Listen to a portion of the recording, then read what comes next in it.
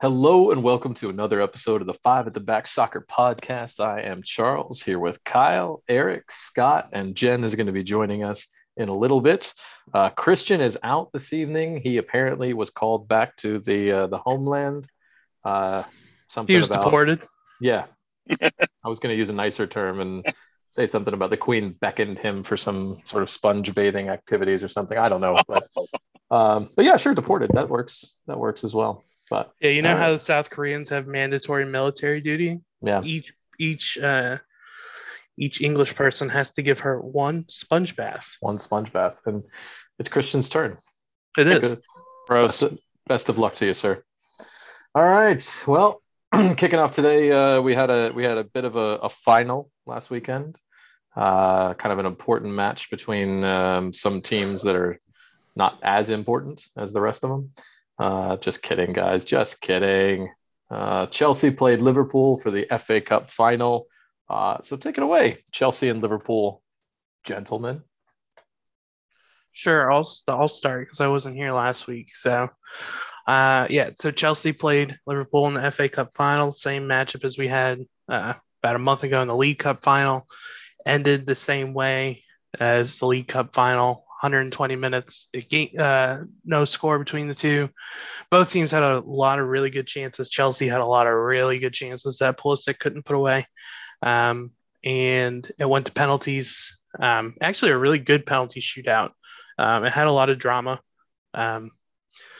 Liverpool ended up winning on penalties. So that makes 4 games that Chelsea and Liverpool have played this year. No games have been won in regular time. Both games that could go to extra time did, and then to penalties. So what can you do? Penalties is a crapshoot. I thought both teams deserved to have a chance to win, and Liverpool just got the better of us in penalty shootout. So, Eric, before you start, I got a question for Kyle. Kyle, why do Chelsea keep handing Liverpool trophies they don't deserve? because they have to live on Merseyside, you got to give them something. They have to go back. They have to go back to Liverpool each day. So Fair. I would almost rather do that than watch another one of your matches. I thought that made the Liverpool Spurs Champions League final look exciting. I was like, oh my god, please end. Oh, 30 more minutes. There were spurts where it was exciting. In the first 15, we missed a bunch of chances, and there's times that Chelsea made run, they missed a bunch of chances, and I kind of knew after about 70, I'm like, this is just the extra time and maybe a penalty kicks, man. I had a gut feeling, and like Kyle said, you guys have been around the game longer than I have. It's just a crapshoot. There was a thread going on, and some sports psychologists breaking down what Klopp did versus what Tuchel did, but even that is can mitigate maybe a little fraction of it, and it just comes down to execution. And I thought we were cooked. I was watching a supporters club, and I hanging my head, almost crying when I saw Mane miss, because I thought Mane was going to end it, and he did not, and I thought Chelsea was going to take it after that. But like I said, it's a crapshoot. It's football, and we were just lucky enough to come out on top that day. So all that sports scientists quote unquote did was give another reason for people to circle Jurgen Klopp. There's no psychology behind what you do in the pen lead up in professional sports.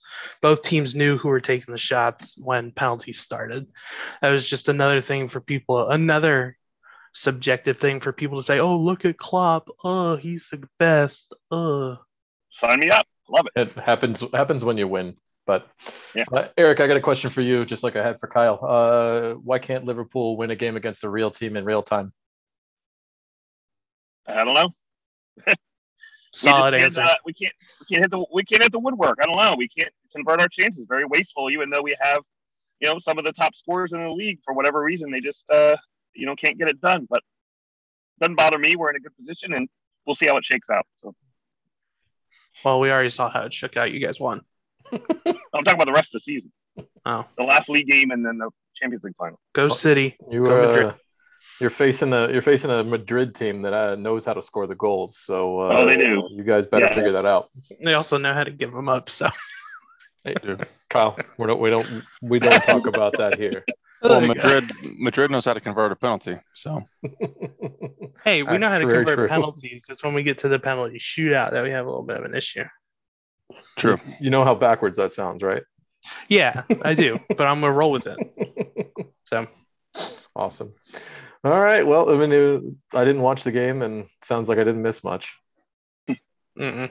Mm. It was a good game overall. Look, it was for a game that had no goals in regulation and extra time. It was a decent game, but if you weren't a fan of either team, you didn't miss anything. Yeah, it's not one of those neutral games where people are like, that was a really good game.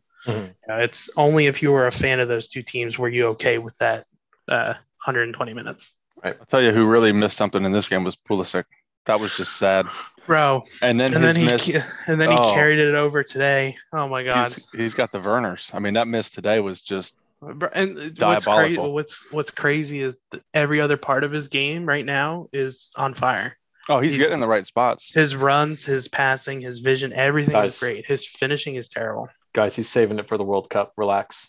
Let's let him score for a real team. Okay. He's making the runs, and then he gets the runs when he gets his chance. He does. He does. He does. Oh, nice. All right, so let's carry that over into a little discussion of some of the games that we've seen this past week. Liverpool had a bit of a scare. Eric, what happened? I don't know. Didn't see the match. I was waiting for Jen. Oh, we're waiting for Jen. No, but no. Seriously though, I some of these I told you some of these afternoon matches are kind of tough because especially the 2:45, a little bit earlier start. I'm coming out of school, driving home. I saw the second half. They got a goal within 5 minutes. I think he scored. It's a guy that scored maybe one goal all year. Wasn't really impressive. It's kind of defensive lapse kind of happened, and we moved on from there. And Minamino's done a really good job this year. I was kind of hard on him last year, but he's one of our younger players, 24, scored 11 goals so far against all competitions. He's been great in the League Cup, scored the most goals in the FA Cup. And you know what really pisses me off is during the FA Cup when we won, apparently Klopp is mad during his press conference. He didn't give us enough medals, and Taki didn't get one. I'm like, come on, give the guy a medal, But he scored a goal to get us draws even at 1-1. And then Matip had a header at about 67 minutes that just curled in the right corner there of the net, and we were able to put it to bed after that for a 2-1 win. And it was a little bit of a scare. The fighting Hassan Huddles almost had us, but we pulled one out. Well, you guys had to rotate a little bit though, right? I mean, wasn't exactly. Finally, we had nine changes. Yeah, total changes. Yeah, so some played. on you. I wonder if Klopp had something to say about that. Oh, what, wait, he did. Yeah. Oh, don't do this. The changes? Look, I had to listen to it last week. Beware of dog. I will say this: Minamino is your best bench player. Yeah, I would agree this year. Yeah. Far better than Diaz. Yeah, and I don't know about that, but far better. Yeah, pretty obvious, honestly. But yeah, and there's rumblings he may go to another club. So it's we win either way because I like the guy personally.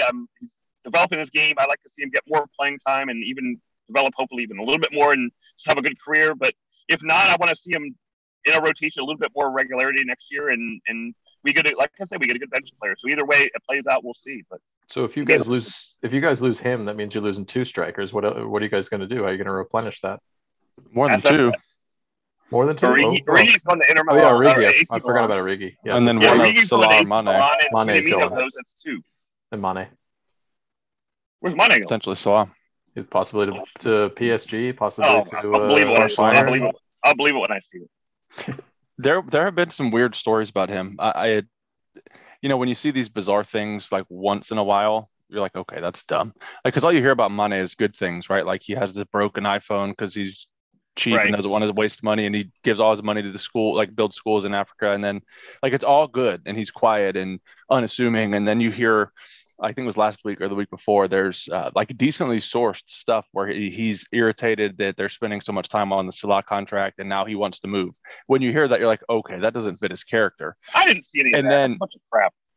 Okay, I read it from somebody that I've read get stuff right. So, and then there was another one that said he was frustrated and was looking to move the next week. I was like, well, the first one, I mean, could be agent games. The second one could be too, but like, the more smoke you see, eventually there might be something there. It just didn't fit his character. I thought it was strange. That's what I'm saying. That's why That's why I say it's full of crap. It doesn't fit But what we good know about people the guy. change jobs too, Eric. I mean, at the end of the day, that is what it is. And if he doesn't feel valued, even somebody, Mother Teresa, would leave if she felt like she wasn't getting, obviously not Mother Teresa. It's a terrible example, but it's not a character She flaw. never would have gone to Liverpool in the first place. I'm not. True. No, I'm not saying it's impossible. I'm just saying I'll believe it when I see it. Right now, I'm choosing not to believe it. But if it comes true, then it comes true. But I just don't. Let me just say, I'm not attacking the man's character.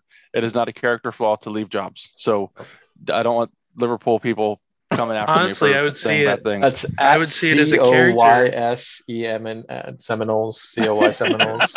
Yes, on please Twitter. butcher it. Please butcher it. It's a good show of character if he wants to leave Liverpool, honestly.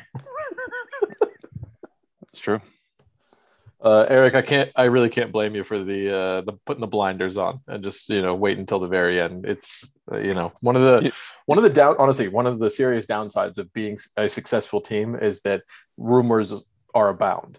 Always, like you have every one of your players is linked with a move away. Every player who's available is linked with a transfer in, and a lot of it's just noise. So I mean, what's going to happen? He's going to show up with like an iPhone 14 Max, like massive earrings. He's going to stay at Liverpool, turn into a douchebag. That's what he's going to do. Yeah, I think that's probably more accurate. I'll wait till I see. Here we go with Fabrizio reporting it. They were in business. But. All right. You sure you don't want to trust Indy Calia? I've learned my lesson, buddy. I've been burnt so many times with friggin' Indy. No, I'm going to pass. All right. So then, in addition, still waiting. Final weekend title race comes down. City still haven't closed it out yet. They played West Ham this past weekend, and that match would have, had the City won, would have closed out the title for them and sent Liverpool packing. However, City failed to do so, falling to a sprightly West Ham team. Or not falling, I shouldn't say that. They drew 2-2, but they definitely fell behind early. 2-goal lead for West Ham. West Ham were doing quite well overall, and then City fought back to bring it to the 2-2 draw. And to be honest, it felt like that one slip up game, and it could have gone really, really badly for them, obviously. But I don't see any. I don't know about the rest of you guys, and I know we're picking the City game later, but I don't see any reason why City would slip up in their final game as well. Can we laugh a little bit at the penalty? Yeah, please do. Mahrez. So yeah. I two things. So of course that's hilarious to me. The oil money is gross, so I hate him. And Pep gives bald men a bad name. Blah blah blah. So Mahrez takes the penalty. I think the 86th minute, and Fabianski, who I think is a complete joke, former Arsenal player, saves it, and that would have sealed the title. Sealed it. And my question, I think in some clubs you if you had to ask like who takes penalties for so and so, you would just say X, right? Like why doesn't De Bruyne take penalties? Like Mahrez is usually good, but De Bruyne strikes the ball so well, and he's so cool mentally. Like I don't know why he doesn't take penalties. The only thing that I can reckon behind that is usually when they have when they have the situation where they're choosing who takes the penalties, generally they have competitions and you compete for that spot.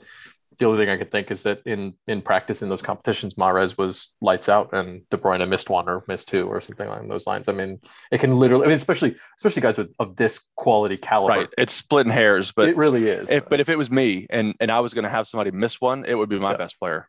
Oh, of course. Yeah. And it makes me like Kane is, I don't want to jinx it. He's crazy good at penalties. And it's one of those things that you don't appreciate until you see this in that moment. So yeah, sorry, Kyle, go ahead. It's funny too because Mahrez now has a history of missing like important penalties. Like their last run up to whatever title they won, he missed a penalty late in the game that could have won them the game and probably set the title off for them. So it's become sort of a thing with him. And I mean, the one he missed prior to, I mean, it wasn't close. Like he skied that over the crossbar. Yeah. And then you had the one he saved that was saved by Fabianski. So, I mean, I'm with Scott. Jorginho pisses me off a little bit because I don't like his run up, and he's switched it a little bit because he's had a couple saves. But I want Jorginho taking penalties if he's on the field, because he is 9 times out of 10 is going to convert that penalty. So unless he's playing for Italy. Unless he's playing for Italy, but I don't give a shit if he misses them for Italy. That's the time to get the misses out. Yeah, get him out in international play. And it's interesting too, because it could be, there's all different types of dynamics that go into it, because taking penalties is more psychological than it is physical. I mean, the actual physical thing is fairly easy. But I know speaking from the United standpoint, prior to Bruno's arrival, Marcus Rashford was our penalty taker, and he was lights out. I mean, he really didn't miss. He'd take him in the most serious of moments. He even did so for England, and was converted all the time. Bruno arrives, and all of a sudden Marcus Rashford misses 2 or 3. Bruno starts taking the penalties, lights out, can't miss. Ronaldo arrives. Now Bruno's missing 2 or 3, and it's the weird. Like I said, it's entirely a psychological thing, and so it's kind of just weird how that. I think I don't want to. Well, 10 seconds on this, and then we'll 10. Change. I think Ronaldo kind of rattles Bruno, even on the international stage. When they play together, it's not good. Because Bruno's very team, he wants to facilitate, stir the drink, and then Ronaldo is, I don't want to say he's selfish, but he is Ronaldo. So I think that it's interesting. So I don't think there's anything wrong with calling Ronaldo selfish. I think it's accurate. But there is a leadership element to his selfishness, but that they can't be denied that he is selfish but I kind of like that in my strikers. Like Jordan selfish. Right. Right. So, okay. Well, let's move on. Kyle, you want to talk about Chelsea versus Leicester? Oh yeah. Another barn burner over at Stamford Bridge today. Another draw. Leicester scored 6 minutes in. Really, the goal was honestly against the run of play. Chelsea had them hemmed in their half of the field. I think at the time that Leicester scored, possession was 70-30. So Schmeichel played the ball out long. They had 2 touches. Maddison scored a hell of a goal, probably a goal that you wouldn't expect him to score just because of the angle where he was relative to the keeper, the defenders that were in his way. And then Marcos Alonso did what he loves to do, which is score goals. He did what he doesn't love to do on the Maddison goal, which was not defend, which led to the goal. So it was a tale of Dr. Jekyll, Mr. Alonso for him. And then we kind of just played with the ball for 45 minutes in the second half, had a couple half chances. Pulisic had the best chance of the match and just put it wide, not even really close. Kai had a chance towards the end of the game, but the ball hit his inset of his right foot, his plant foot, and he fell. So it was just that kind of game. At this point, it doesn't matter. Spurs would have to put up 3 touchdowns to kind of knock Chelsea out of third place. So I was hoping with so much of my being that you would at least lose today, just so you'd have to sweat on Sunday. Dude, listen, even if we lost today, I wasn't going to sweat on Sunday because we're going to the Champions League. It's Watford. And it's Watford. Yeah. Right. So, but yeah, I'm glad that we at least got a point out of it today. So I really, really don't have to care on Sunday in terms of what happens. So, nice feeling. It's a very nice feeling. It is a nice feeling. So, but yeah, it was a good game. It was another one of those boring games. If you weren't a Chelsea fan or a Leicester fan, that you weren't going to sit down and be like, wow, Yeah. Scott, do you want to enlighten us about Tottenham's struggles against lowly Burnley? We didn't. It's a strange one because I thought we actually played okay. It was one of those where Kane had a couple chances that he would normally bury, and a couple that looked from the TV angle like they went in and they didn't. And we scored from a penalty, and again, there were complaints which were silly to me. Ashley Barnes, his arm was as far away from his body as it could have been in the box, and the ball hits it. Okay, what are you going to complain about? And Kane converts it. That was probably the most perfect penalty I've ever seen. I thought he missed. It was so tucked into the side netting.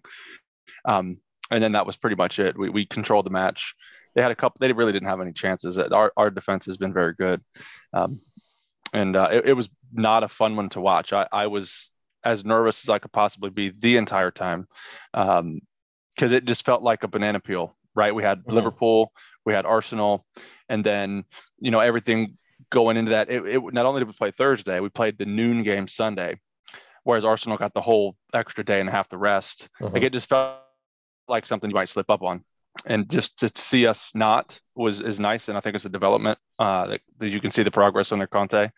I was proud of the team. I mean, and because Romero was out again, and right before the match, we found out that Kulusevski had a stomach bug, and Hugo Lloris had a stomach bug. So I was like, oh shit, here we go. Like, it's getting Spursy, and and especially against a team like Burnley, the difference between Kulusevski and Lucas Moura is very important, because Lucas Moura is a black hole of possession.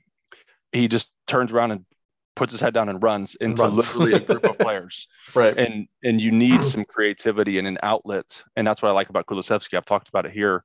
He's kind of like a number 9 on the wing. He can hold it up and slide a ball in. And it was not, Conte actually adjusted the system for Moura this time. The fact that our right side was Davinson Sanchez, Emerson Royale, and Lucas Moura, which is, I call it the Bermuda Triangle every time they play together. It wasn't that.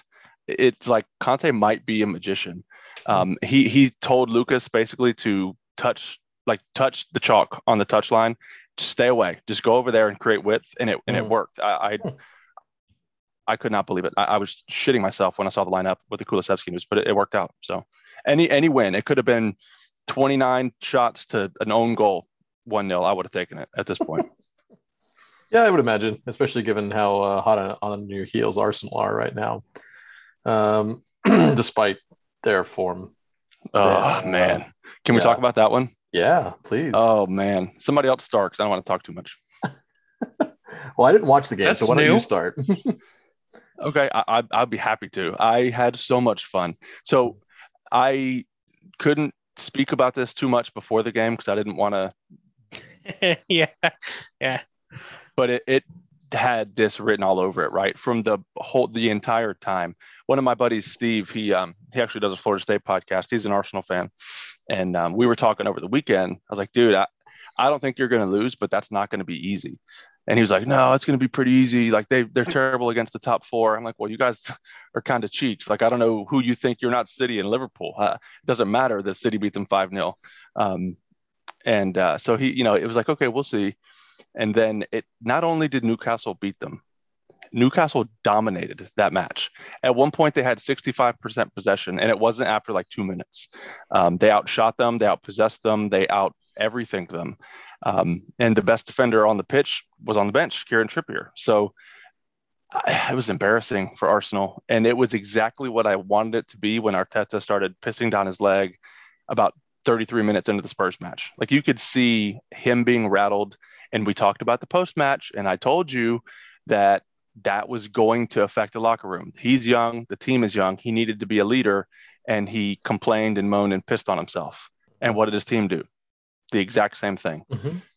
It was beautiful. It was poetry. I mean, it was so bad that Granit Xhaka, who is, no stranger to speaking his mind, comes out and basically calls out his entire team.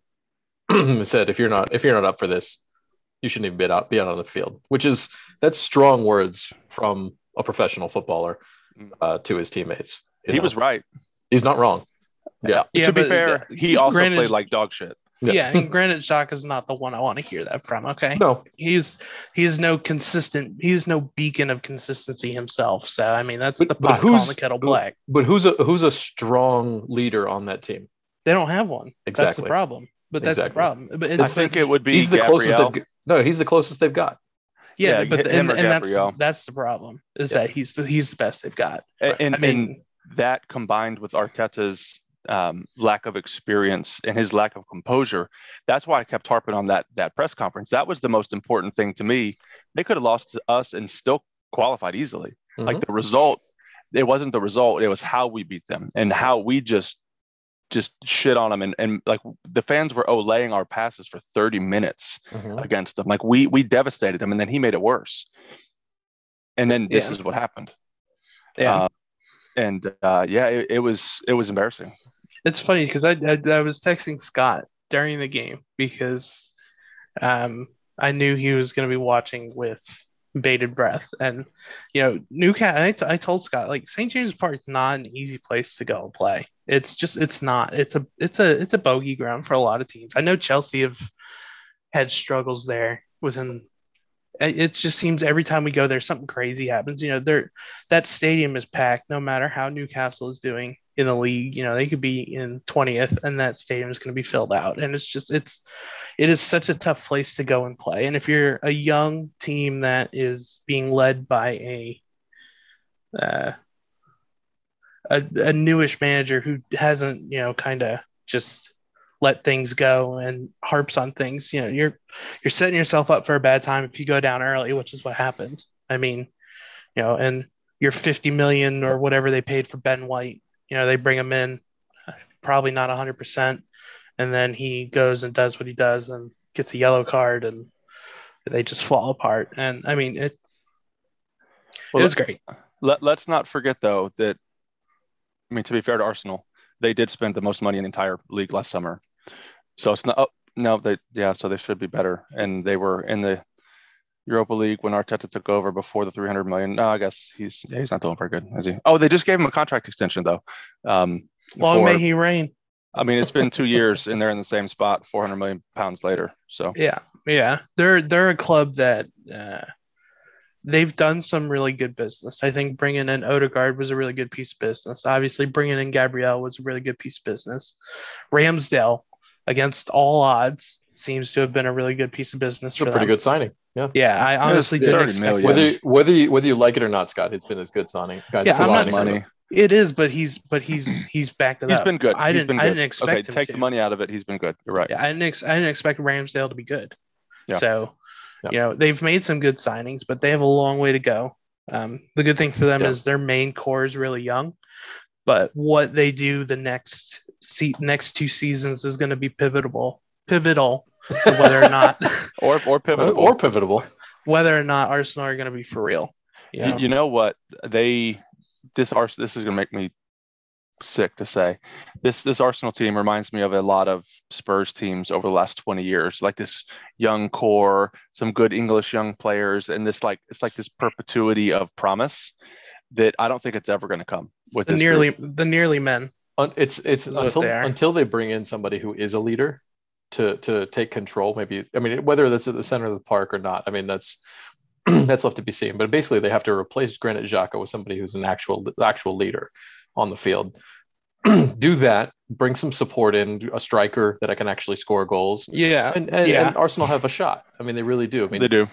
They have a shot, but they have actively avoided that for so long. How long have we been saying? Even before we ever started this podcast, have people been saying that Arsenal need a central, and like Ben White is a good defender, but he's not that person. Like he spends more time in the tanning bed than he does doing any leading. And Thomas Partey, same thing, good midfielder. He didn't want to go to Arsenal. His dad said that. Like he's not going to lead that team. Yeah. And then Arteta was like the quintessential person for that when he was a midfielder, right? But he's not that as a manager. Correct. It's like they're almost avoiding it on purpose. They're not that competent, but it's like it's almost like this long game of some kind of con, and somebody's going to say gotcha after long enough. Like it's going to be relegation. That's what's going to get them. You knew it was weird when they gave captaincy to Aubameyang. He's not really that guy, and he's been trying to leave Arsenal. Trust me, buddy, you're not that guy. Well, he's been trying to leave Arsenal almost since he got there. But he is Arsenal though. Like everything about his personality is plastic, just like that club. I know I'm the Spurs fan. I know that, but there is something about them that is very like surface level. And I love Dana. I'm sorry, Dana, but it's like Dana is not Arsenal, just like Kyle's not Chelsea. Like I don't get it. But he suits him. He should be club captain. They should bring him back. Let him drive his gold Lamborghini around while they finish 8th place. All right, let's move on from what happened, and let's look into the future. Let's look into our crystal ball. This weekend, we have probably, I would say, one of the best traditions that we have in the Premier League, which is the final game day every year. All teams play at the exact same time. All right. So this Sunday, 11 a.m. Eastern, You can do the math on whatever time zone you're in listening to this. I know we got a lot of people out in That's Thailand. That's 4 p.m. Christian. 4 p.m. I'll do the math for you right now. Yeah. Make sure the Queen's watching. Okay. All the games are happening, and they do that for obvious reasons of trying to prevent teams from sandbagging or cheating or going up and spoiling or helping another team to victory with their results. So everybody plays at the same time. This prevents Liverpool from cheating, which is great. But for the first time in like 700 days, Man United actually have a game. We're actually going to play soccer in front of a crowd. And not a soul on that team could give a damn if they tried. Not one. I take that. No, that is not true. Two people Ronaldo is dying to score a hat trick. Ronaldo and Bruno, they care. Nobody else does. But yeah, so we play Crystal Palace and we play at Palace, which is not an easy place to play. Vieira as I've been saying, Vieira has been doing a very, very good job with that club. I think he still needs to put new pieces in certain places for him to get them to actually compete the way that he wants them to. But I think he's changed the mentality at Palace. Palace don't look like they're centered around Wilfried Zaha anymore, which is a great thing because Zaha is a hot and cold player and you can't rely on that. That's not a reliable system. So I watched Palace play today. Other than the second half, they looked good. That's where they really lack, is they lack a complete game. So hopefully today's match, the fact that United didn't play and Palace did, hopefully it affects them this weekend. Takes a little energy out of them. They were really hoping to beat Everton, keep Everton within the in the relegation zone, but sadly Everton won in dramatic fashion too. I don't know if any of you guys caught that game, but man, Everton were down 2 goals and came back and scored 3 in a row, including a diving header for the third goal by Dominic Calvert-Lewin. And it was such an impactful and important goal that literally fans rushed the field. There were still 10 minutes left in the game. Did you see what happened with Vieira? Yes. Yeah, that was funny. Yeah, I wish he had got his paws on that Everton fan for real. Just for anybody who didn't see it, who's listening, when the fans stormed the pitch, a couple of Everton fans went after Vieira, got in his face, and he grabbed one and kicked him. And then a group of fans circled him, and Vieira was not backing down, and he basically punked them all, and they backed down pretty quick and ran away. I actually don't think it's funny. I think it's kind of shitty and scary, and I think that needs to be. Right. Like I think it's shitty. I like the passion and go support your team, but because that puts Vieira in a bad light now. Like he defended himself, but now he's they picked the wrong one to fuck with. That's for sure. No, they did, but now Vieira's going to get this like, oh, he didn't have to do that. Like it's just not. Yeah, I don't know, and I don't like Vieira. He's an Arsenal guy. Like I think he's a scumbag, but it's still. I don't know. Good for Everton, but I think they need a points deduction. Maybe, I agree, and those fans should be forced to go to every home match next season. Oh yeah. Well, Charles, either way. For you. Yo, what's up? What's the European implication for United this weekend? I'm glad you brought that up. United can seal 6th place with a win. Okay. Which is Europa, really right? Europa League, yeah. Which honestly would be I would consider it a massive prize for us. Like that would be a huge bonus that we don't deserve. It's a great competition for Ten Hag's first season. Oh, I agree. It's one of those like you'd almost rather be in that than the Champions League for the first year. Yeah. I mean, ideally you wouldn't have any because you get that full week of match prep, but a game you can play some young players and test out new tactics and see how players react. I think that's actually a good spot. And you still get to push the Europe mentality. I mean, we are competing in Europe. We're competing against good sides, and honestly, people may disagree with me and whatever. The distance between Europa League and Champions League isn't that wide. It's not as wide as most people think, and it's kind of similar to like the parity in the Premier League. yeah, the relegated teams are not that good, but it's still, you could still face them on the wrong day and lose to them. Right. And so it's I think it's beneficial if we get it. I mean, obviously I want us to go out there and win against Palace. That'd be great. If we draw, then we have to hope that West Ham loses to secure it. What don't forget one thing, and this is going to become increasingly important. Your UEFA coefficient matters. So the more you play in those, whether you play like shit in it next season or not, every point you accumulate towards your coefficient is going to matter even more. There could be 5 teams in England that qualify for Champions League next year. True. Given the change of the format. So you want to be in the competition. You want to, because you get a goose egg on your coefficient. That's not good. Yeah, there's nothing. That means nothing. So, and you know, I mean, the thing that United have going for them also, I mean, we're playing Palace, not an easy side necessarily. West Ham are also not playing an easy side. They play Brighton at Brighton, so it's an away match for them. Brighton are no easy team. You know, as they've proved against many a good side, including United. And so yeah, I mean, this is a down to the wire. This game actually matters. So hopefully the players can find it within themselves to be like, you know, hey, maybe I'm going to go out there and try today. And we would really love to see that. I just don't want to be in another situation where Juan Mata is our best player. I think your players will, because I think some of them are going to play with a point to prove for Ten Hag. I hope so. They know with the new manager. He's going to be in attendance. So yeah, and they know with a new manager coming in, this is a new chance for them to solidify that they are in his future plans. Yeah. I mean, because especially players that are on the bubble, players like Fred and McTominay and the outside backs. I don't know that Maguire will play. I doubt that he will, but I know Luke Shaw rejoined training. Sancho's back. He had tonsillitis, so I was really glad to have him back. I would love to see him go out there and show really well. But then, you know, we got some younger players that will look to make good on you know, Anthony Elanga. I'm really looking forward to it. I think he will start, and he has every reason to show off, because Ten Hag can easily just move him off. You know, he's been a starter this season, but only because of the poor form of everybody else, and you know, one player being an asshole. Let's be honest, Ronaldo's going to win this game for you. I hope so. This is what he's going to do. I mean, I hope so. It'll probably be a slog, ugly. You and Christian will hate every minute, and then Ronaldo's going to score at least a brace. It's just write it down. And this game matters. He wants to score. It will be, and maybe a combined like 0.4 XG between the two goals. Like, it's going to be something like that. No doubt in my mind. Yeah.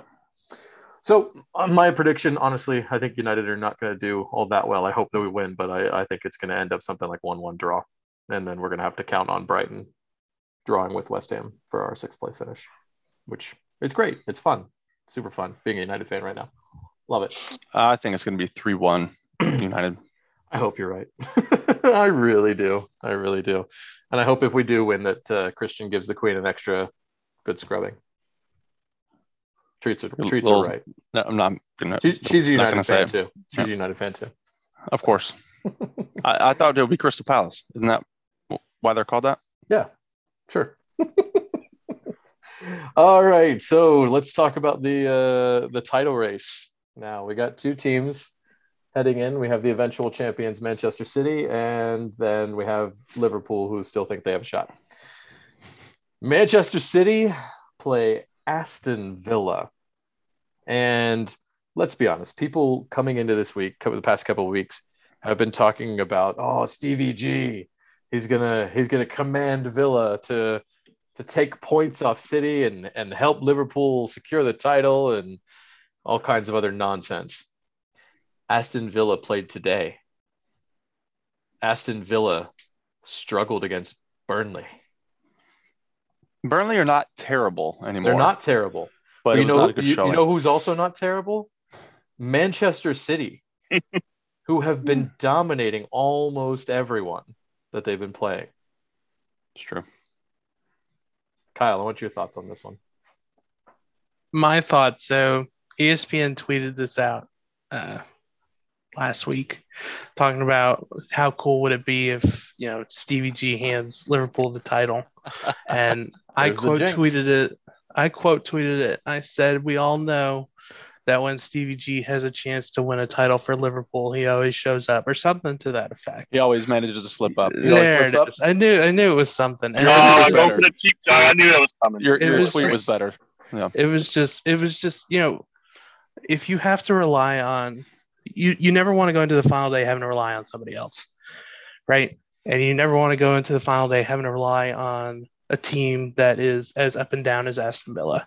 I mean, Charles, you know it better than anyone on the pod, because I think the last time we had a title race like this prior to the previous City Liverpool one was the one in 2012 where United and City were tied on points, and Aguero won at the death. So you never want to control your own destiny going into the final day, and City do, Liverpool don't.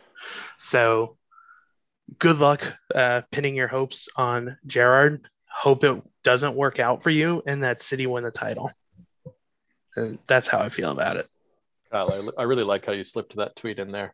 I that did. was well done.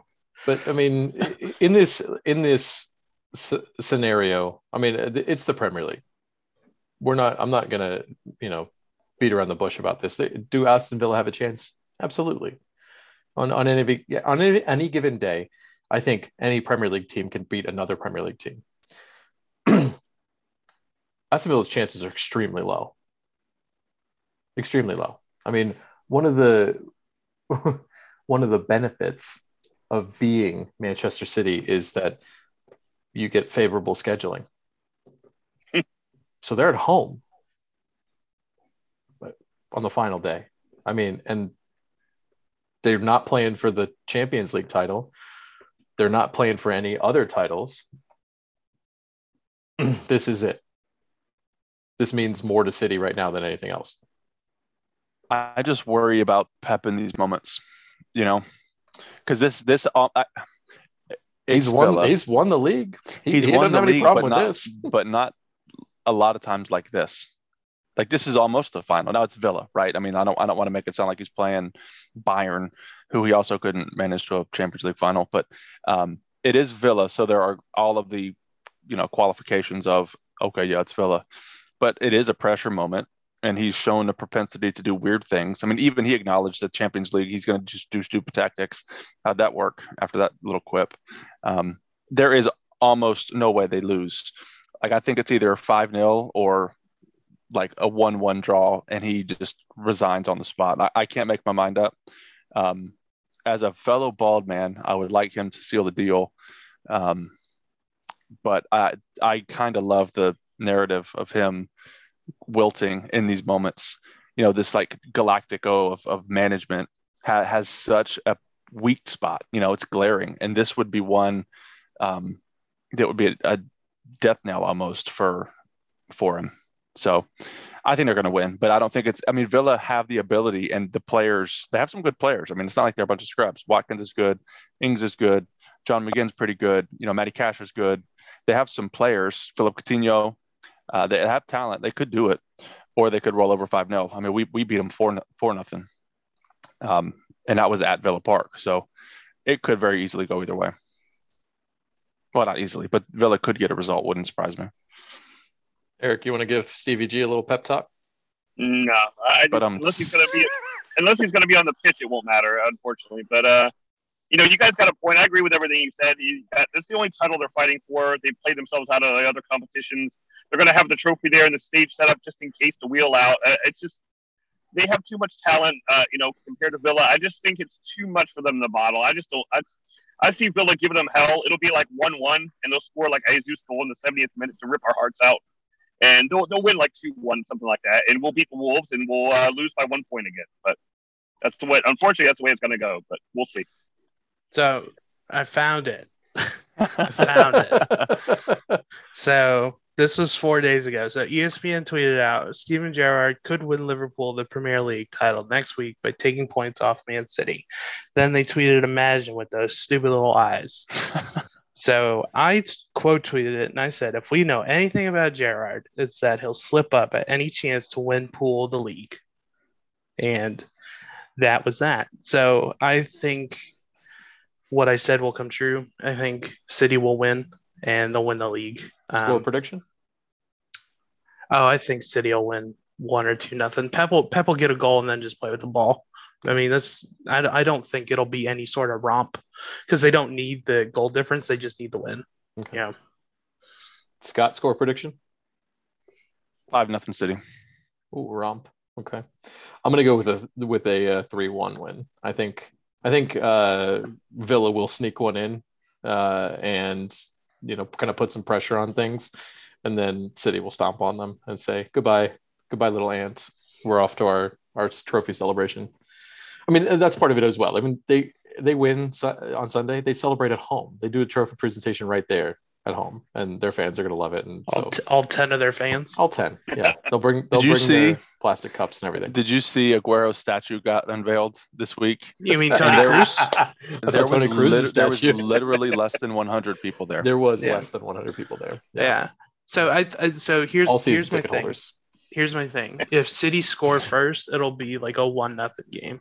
If they have to come back, like if Aston Villa put one in before them, then I think Pep will turn up the gas and they'll win by 2 or 3. Because at that point, they'll need to come back and then get another. And then that team, once they start scoring, they don't really stop. But unless they want to. All when gas, they no turn breaks, up the baby. gas, though, like they get countered so easily. They don't counter press like Liverpool. No, they just don't.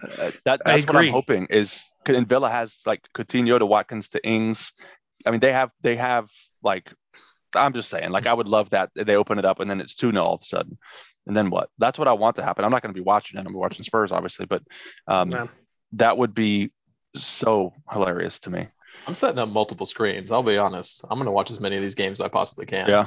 Did you guys see before we move on from City? Did you see the Athletic article about the argument against Haaland and why the move might not work? Did you guys see that?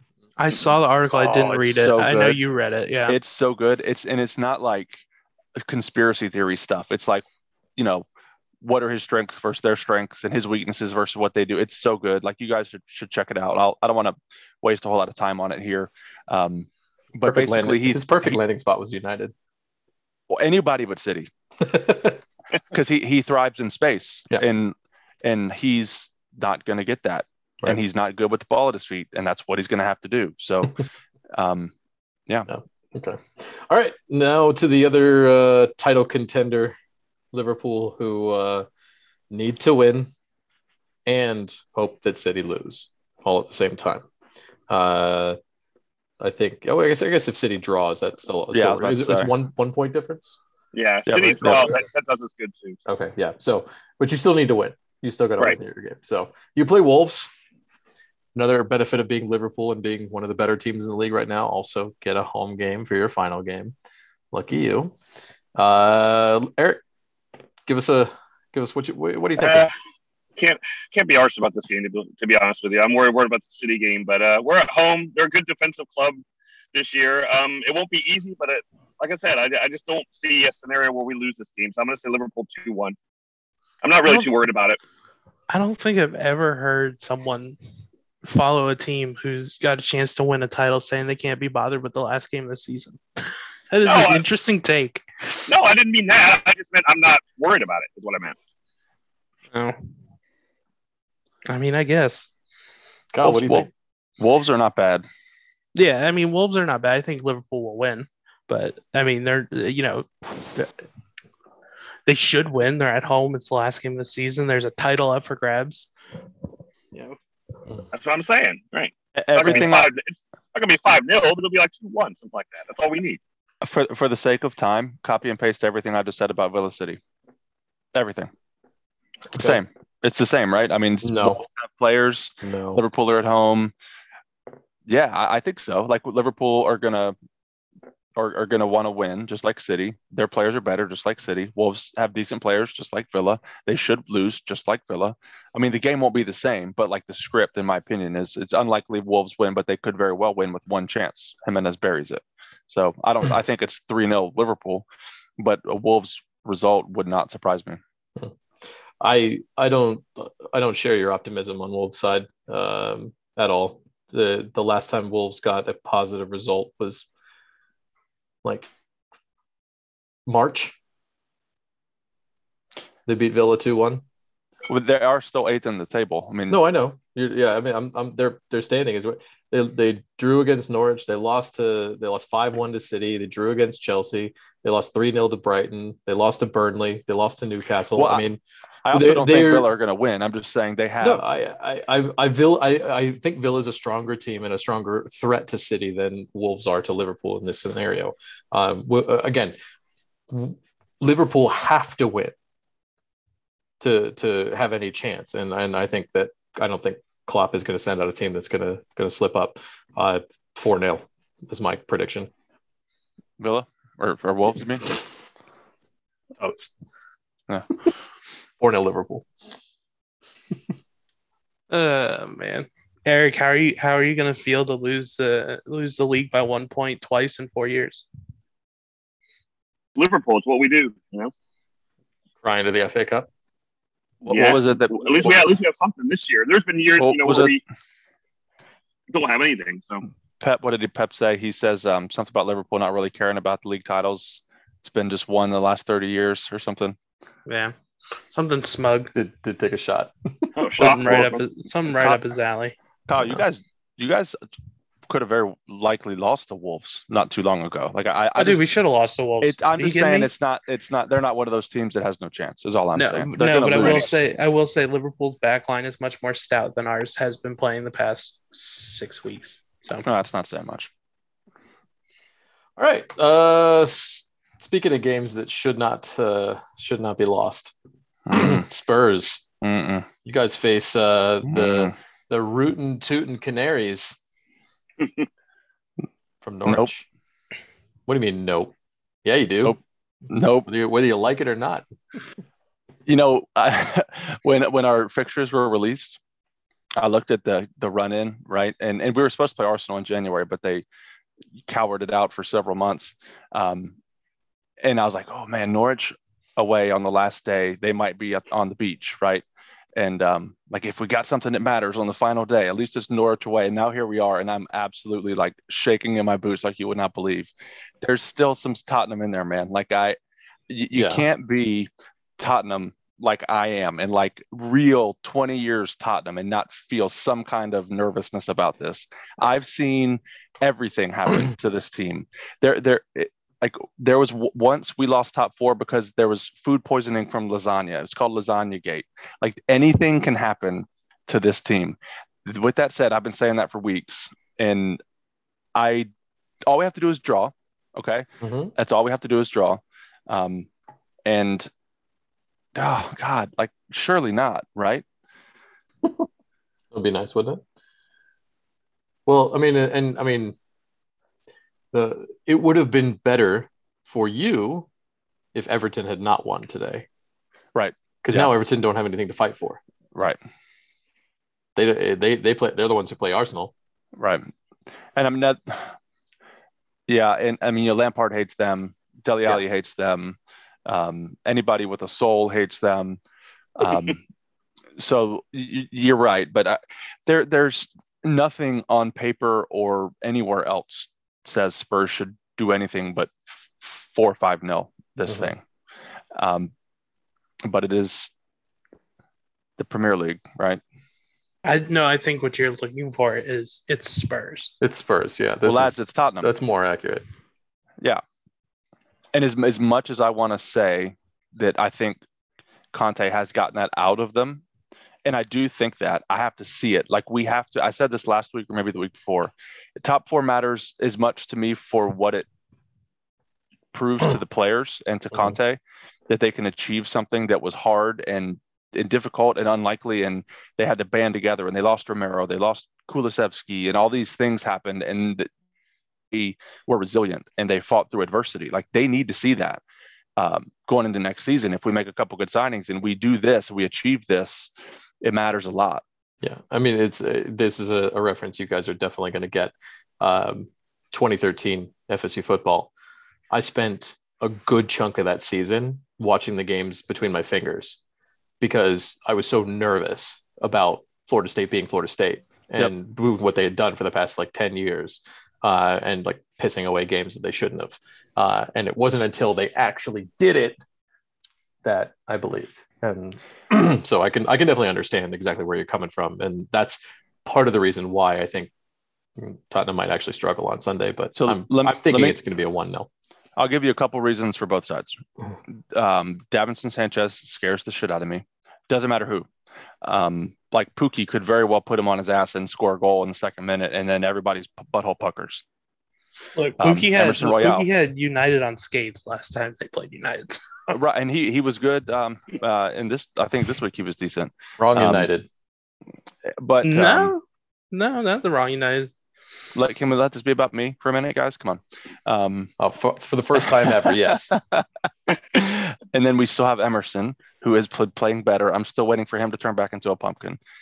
But then on the flip side, we have Kane and Son, who just don't miss chances very often. So like, there's reasons for whatever case you want to make, whatever emotional attachment you have, you can find a way to reason it. And I don't want to think about it until that happens. And you know what scares me the most? So the best thing about this weekend is all the games are at the same time, and the USA conglomerate has all like Animal Planet and True TV. And they're like putting these on these most batshit networks. Do you know what channel is carrying the Spurs match? True TV. Sci-Fi. Oh man. Some shit's gonna happen.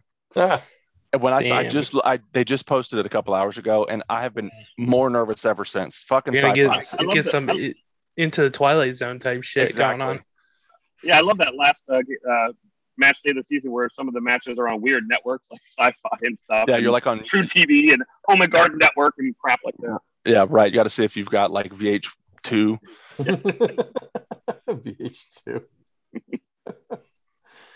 Oh, all right. Yeah, I'm sorry. I'm searching for that schedule now because I want to see. It's on the channel. If you guys want to check out the Premier League app, there's an article they just dropped a couple hours ago that gives you all you gotta do is click on the on that link and it lists each game, and it has it there. It's also got direct links to streams for all the legal streaming services that will provide them. Peacock will have everything as well. So days.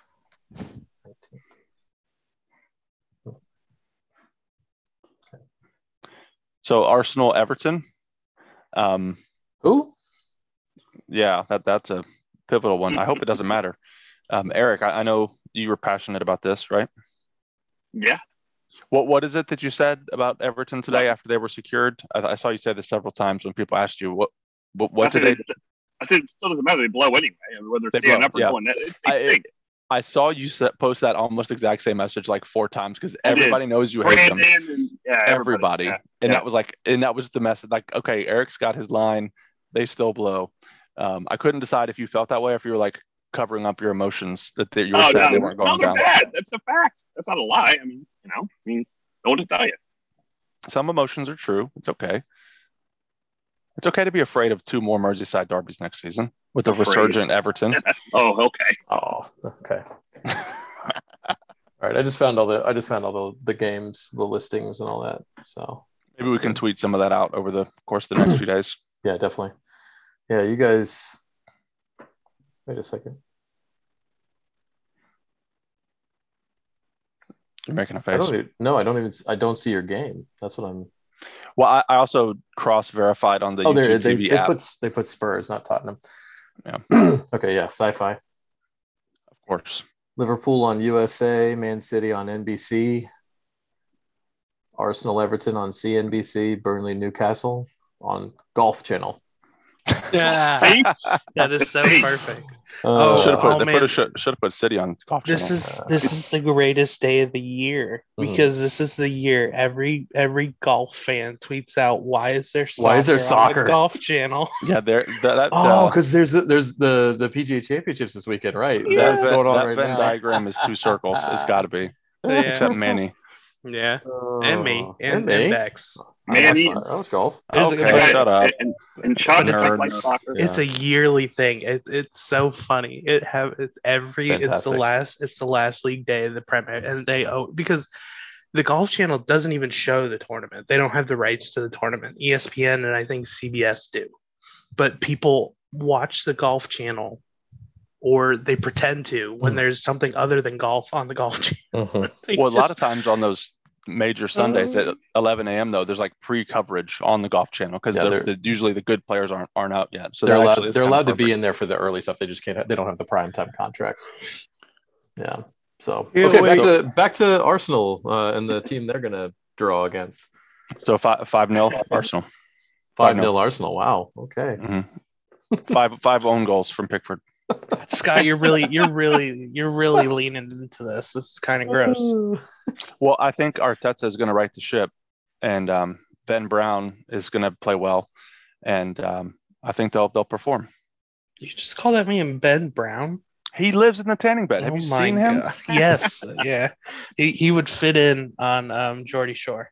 He is another one that's perfect for Arsenal. No substance, all plastic. Rather look good than win. It's perfect. What's your prediction? I think Arsenal win. I think Everton are emotionally spent. Not only just what's been going on the past couple of weeks, but just look at what happened today against Crystal Palace. How they won that game, what happened afterwards. I think it can be very emotionally draining because you're on 10 the whole time because if you slip up or if you fail, you're going down. So I think they'll play a little looser. Both teams, they don't really have anything to play for. Everton doesn't, Arsenal is hoping that Spurs slip up. They're another one that don't control their own destiny. So I think Arsenal will win and Everton won't give a shit. So. All right. Eric, I think we heard what your prediction was as far as who wins, but did you give us a scoreline? No, I didn't see who won. I was letting okay. Talk, but I'll go with Scott. 5-0 Arsenal. No, but seriously, no. On a serious note, I think Arsenal wins. Something a close one, something like 2-1. I agree with Kyle. Who brought up a good point about it, but emotionally spent. They only have so much to go on. It's the last match. Arsenal wants to go on in a bang, and a little high note. So I'm going to go 2-1 Arsenal. I also want to say Dele Alli will get a yellow card. One? At least. Yeah, he's going to shithouse somebody. Mm-hmm. Probably Xhaka. That would turn into 2 red cards real quick. For Xhaka. Real quick. He'd get both. The rare double red card. You're suspended for 6 games. The referee would just throw his little book at him, literally. I don't think it's going to be as spicy as you guys do. I legitimately think this is going to be this is going to kick off the summer of pain for Arsenal. They are playing a team that has nothing to play for, and they're still going to draw. When you said that, yeah, I imagined like a sword fight with wet pasta noodles. Literally, that's exactly what we're going to see. We are going to see. We'll probably see a missed penalty from Arsenal. We will see at least 3 should be goals directly over the crossbar. Richarlison. Yeah, and both goals will be own goals. And there will be 1 stone cold penalty on Richarlison, but since he's Richarlison, they won't call it. And just to get poetic justice for Arsenal for feeling so aggrieved the last few weeks with penalties, there will be 1 that doesn't get called for them, and it still won't matter. It still won't matter. Yeah. So oh my God, I say 1-1. They have been pissing and moaning about penalties. It's a conspiracy. It's Arsenal a conspiracy. TV's gonna go crazy. Yeah. All right, it's not on the show sheet, but I'm going to bring it up anyway. We got 2 teams fighting for their salvation in the league. Watford and Norwich have already been relegated. They will go down after Sunday's match, but currently Leeds and Burnley are fighting to stay up. They are both on 35 points. Burnley has the advantage of 17 or 18 goal difference advantage on 20. Leeds are shambles. Leeds are like negative 38, I think, or something along those lines. Leeds are negative 38. Burnley are negative 18. So okay, so it's 20 points. And, All right, and, 20 that, point and that difference. 20 goal difference was like 3 matches for Leeds. Yeah, exactly. So both of them have decent opponents. They're both facing decent opponents. So Leeds face Brentford at Brentford. Burnley are at home against Newcastle, and after Newcastle, what they did to Arsenal this past Monday, that's the Newcastle are fighting for next season. They're not fighting for this season. Their positions, solidified and whatnot. So, what do we think? Who stays up? I'll go first. I think No, both. No, not you. I think both teams that are in the relegation zone lose, and I think Leeds go down. Making Christian smile miles and miles away. Yeah. I think Burnley loses and Leeds draws. I don't know what that does to anybody. That means Leeds stay up. There you go. Yeah, you get they're on the exact same point. So okay, if one of them gets a point or gets a win, that's what'll decide it. All right, Leeds stays up. You think Leeds beat Brentford? I find that so hard to believe. Oh, he said draw. Okay. He said draw. Even draw.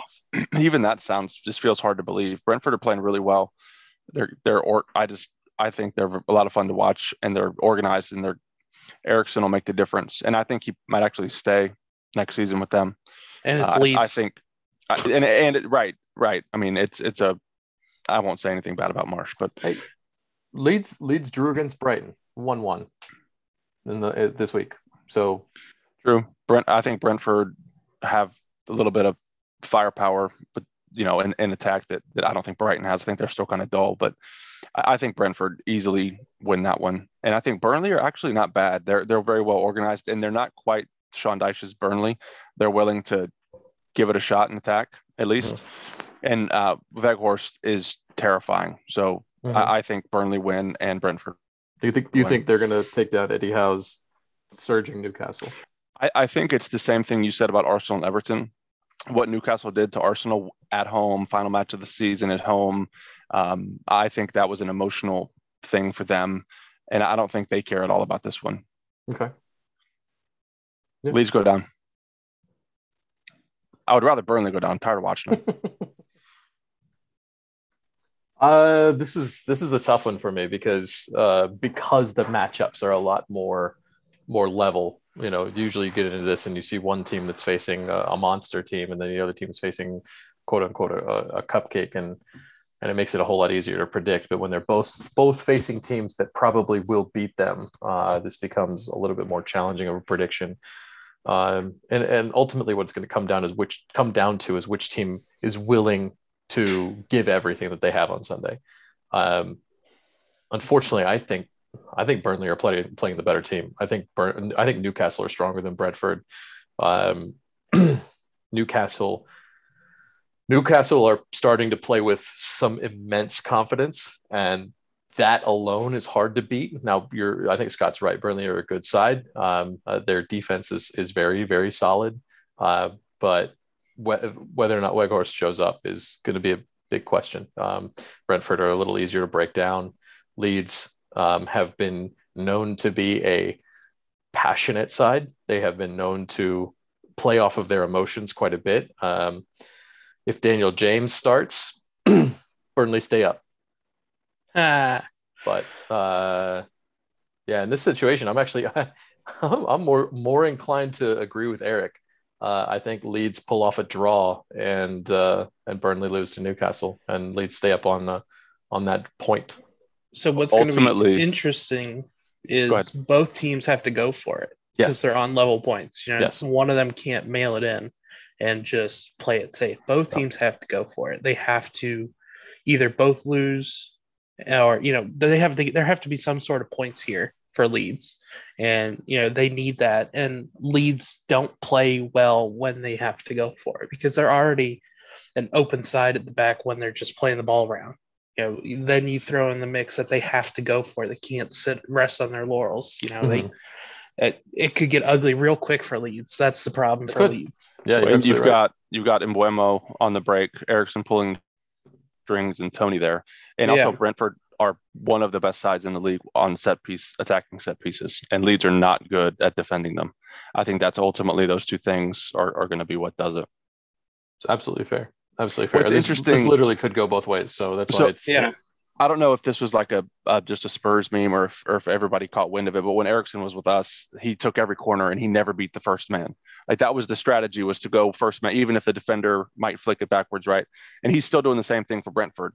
In the last 3 weeks, what they've started to do is put either Tony or one of their center backs at the front post in front of the front defender. So now they're just flicking on every first ball on corners. It's absolutely terrifying to play them now.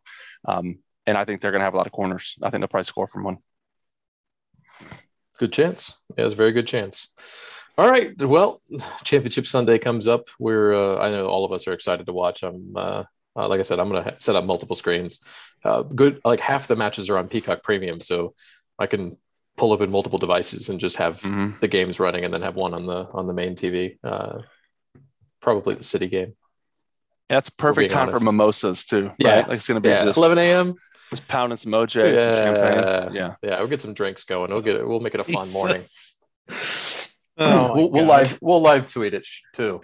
Oh yeah, Sassy Sunday. Let's do it. Scott's tweets are gonna end up in all caps. Well, no, this is the best part. I'm gonna change the password. I'm gonna change the password so Skiff can't get in, and then like me and Scott will handle the Twitter account for the day. It'll be great. Oh my god.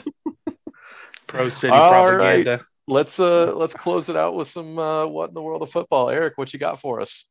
Well, here's something great that all of us can get behind. After a while of just disagreement over the men and the women's national team, they're actually now receiving the equal pay when competing in their international matches and competitions. That's something that I think all of us can get behind. And arguably, the women's team is probably more popular than the men's team, and they bring in more viewers, I think, and maybe more match revenue.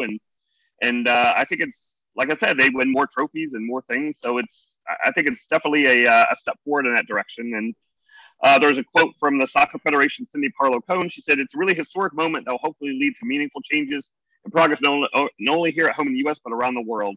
And I'm proud of what we achieved together." So they said it's great for the world, and maybe other countries can kind of follow suit and get both sexes of football, brands of football on the same level. So I think that's great. One of the things go ahead, Kyle. I think it's disgusting that the men think they should be paid as much as the women. Oh, why don't you have the men suck. The fact that the women have been making less than the men for as long as they have is a travesty.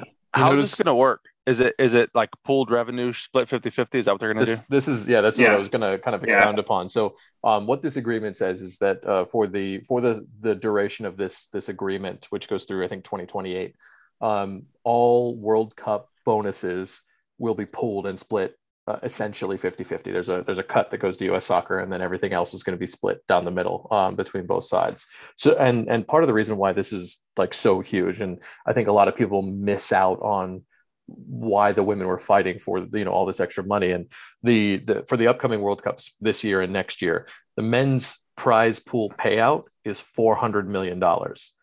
The women's prize pool payout is $60 million in total. So the last place team from the men's World Cup automatically makes more money than the champion of the women's World Cup, right? So the men will make more than the women, because that's probably what's going to happen, right? Exactly. So this is part of the argument. It's like doing the same job now. FIFA, or U.S. Soccer can't control how much FIFA pays out. That's not their organization. That's not their business. FIFA chooses that, but the Qatari choose that. Sure, yeah. But for the men's and the women's unions and teams to come together and say, yeah, we're going to work together in this situation. We're going to take all the revenues, put it together, split it evenly for these bonuses, because the women are doing so well. They deserve it. And the other part that's really, really good about this is, in addition to the World Cup split, is now the pay structure for competing on the men's team and the women's team is exactly the same. They get paid the exact same amount for competing in games, participation, wins, losses, draws, all that kind of stuff. They get a certain amount set aside for each of those matches. So the women have exactly the same thing as what the men and that's exactly what they've been asking for the whole time. A lot of people think that they're trying to like siphon money from the men, and that's not it. It's just give us the same deal that you're giving the men. And Cindy Parlow-Cohn, one of the best parts about her, for those who don't know who she is, she's a former U.S. women's national team player, and the fact that she's now the head of U.S. Soccer and was on the side of organizing and structuring these negotiations, it speaks volumes that they were able to come to the table and both sides agreed. And I love it personally. I think it's a fantastic thing. One of the things they've said coming out of the meetings is, now it truly is one nation, one team. Now the men's and the women's programs can actually support each other instead of thinking of them as, it's a separate entity. And now they can be each other's, number one fans moving forward. They're making each other money. Exactly. Yeah. It's only beneficial in this regard. So, And the crazy part is the men's team wanted them to be on equal footing. It was the federation that was holding everything up. holding everything back. What's interesting is, unfortunately, and I think this comes at the end of a very successful season for women's football across the world. I mean, you got a record attendance, you got transfer fees being paid for players like you wouldn't believe. It's kind of a culmination for us on our side of the pond, of course, but it's a continued momentum for the sport, and it's a good, like, women's soccer is fun to watch. It's like I don't love women's basketball. I love softball. Like, some of these I like, some of them I don't, but women's football is very fun to watch, and I think it's a great thing. But it's obviously long overdue. But yeah, I think it's good news overall, completely. Absolutely. So one of the things I teach about this stuff, so it's always fun. But one of the things I was able to tell my class about this was this now puts our international competition in soccer alongside tennis and surfing as the only two major professional competitions that pay men and women on an equal footing, which is pretty awesome. Well, you know what's and still kind of sad. Sad, yeah, but it's a huge step forward. For it to be in soccer. Absolutely. Well, the disappointing thing is that in a lot of the cases, if not every case, the payouts that the women's team members get is significantly higher than what they would get from the sport elsewhere, right?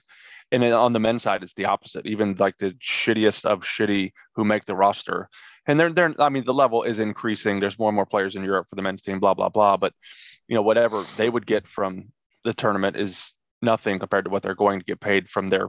Mm-hmm. So it's just, there's still wood to chop for sure, but it is an absolute huge step for it's the biggest women's team in the world, mm-hmm. Regardless of competition.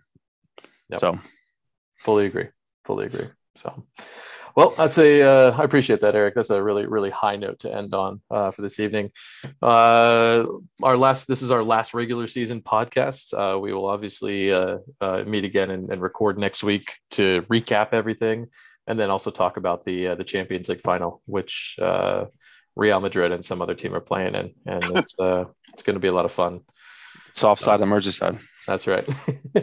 All right. Thanks everybody for joining us tonight, and we will see you all next week.